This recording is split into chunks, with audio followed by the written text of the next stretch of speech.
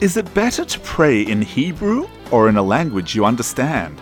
Welcome to the Transformative Daf. My name is Rabbi Daniel Friedman. Today we are on page 33 of Tractate Sotah, and we learn the importance of praying in the original. If you're not there yet, it's something you must strive to attain. Welcome to the Transformative Daf, and thank you for being my chavrissa today. I like to begin with a story. When Reb Zalman Rotberg was a young man learning in yeshiva, he once returned home to Luna for the vacation period. In the morning, he went to shul and was surprised to see one of the wealthy members of the community who was known to be super busy and thus always davened at home. Even stranger was to see him at the rabbi's minyan, which was the lengthiest service of the shul. When he noticed the fellow leave his talis and tefillin in shul for the next day, he realized that this was no exceptional circumstance, and he asked his father, the town rabbi, for an explanation. That businessman, began the Luna Rav, Rabbi Tuvia, was indicted on charges of tax evasion. While he vehemently denied the accusations, the situation wasn't looking good. He risked losing everything and going to jail for a long time. I suggested he visit my Rebbe, the Chofetz Chaim. I gave him a letter to take to Radin and assured him that my Rebbe would bless him and he would be saved from this dire fate.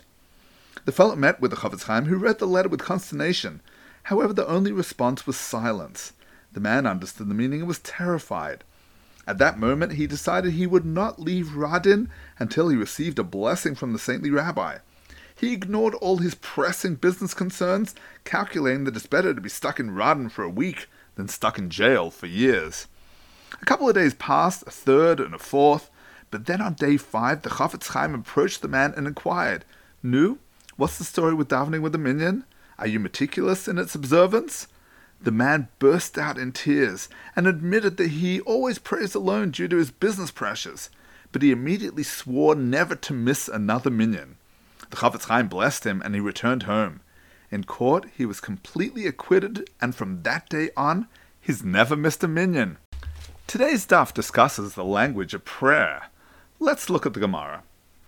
Prayer is a request for divine mercy, and one may therefore pray using whichever approach. May one indeed pray in any language? But didn't Rav Yehuda say a person should never beseech his needs in Aramaic? For Rabbi Yochanan said, whoever beseeches his needs in Aramaic, the ministering angels do not attend to him, as the ministering angels do not know Aramaic.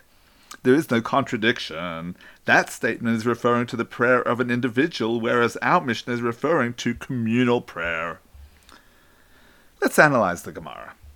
What's the bottom line? Should you pray in Hebrew or English? The Shulchan Aruch states, one may pray in any language that he wants. That's the case for communal prayer. An individual, however, should only pray in Hebrew. Some say that it's only the case where one is beseeching one's needs, such as praying for healing of the sick or distress at home, whereas the regular fixed prayers may be recited in any language, even by an individual. And some say that even an individual beseeching his needs may pray in any language except Aramaic. So it's best to pray with the congregation. If you're making a habit of praying at home, some say it's okay to pray in English. If some say it's okay, then I guess that works.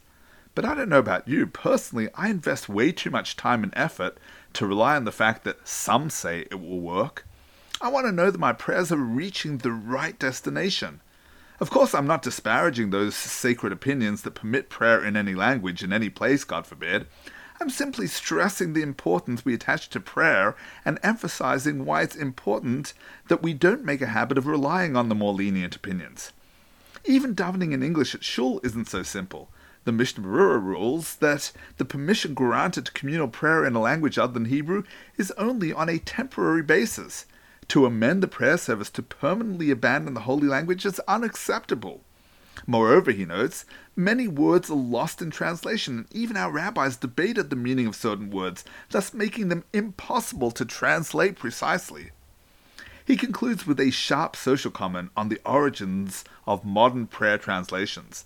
The same people who sought to translate the prayers also deleted the prayers for a return to Zion. We have a tradition that our nation was redeemed from Egypt on account of our unique cultural symbols, our clothing, our names, and our language. The Chofetz Chaim says, just as they wanted the people to forget the memory of Jerusalem, similarly they desired that the Jewish people should forget the holy language, lest they be redeemed in the merit of not changing their Hebrew language. May the Almighty protect us. If your Hebrew reading and comprehension are not quite there yet, then it's time to start working on these things. The English translation is only there as a temporary fix. Long term, you should be davening in Hebrew with a minyan. May all your prayers be answered immediately by heaven. Wishing you a transformative day. Thank you for tuning into the Transformative Daf podcast with Rabbi Daniel Friedman. If you've enjoyed being my chavrusa today, please consider purchasing the book series or partnering with the Center for Torah Values as we show the value of Torah and instill our values with Torah.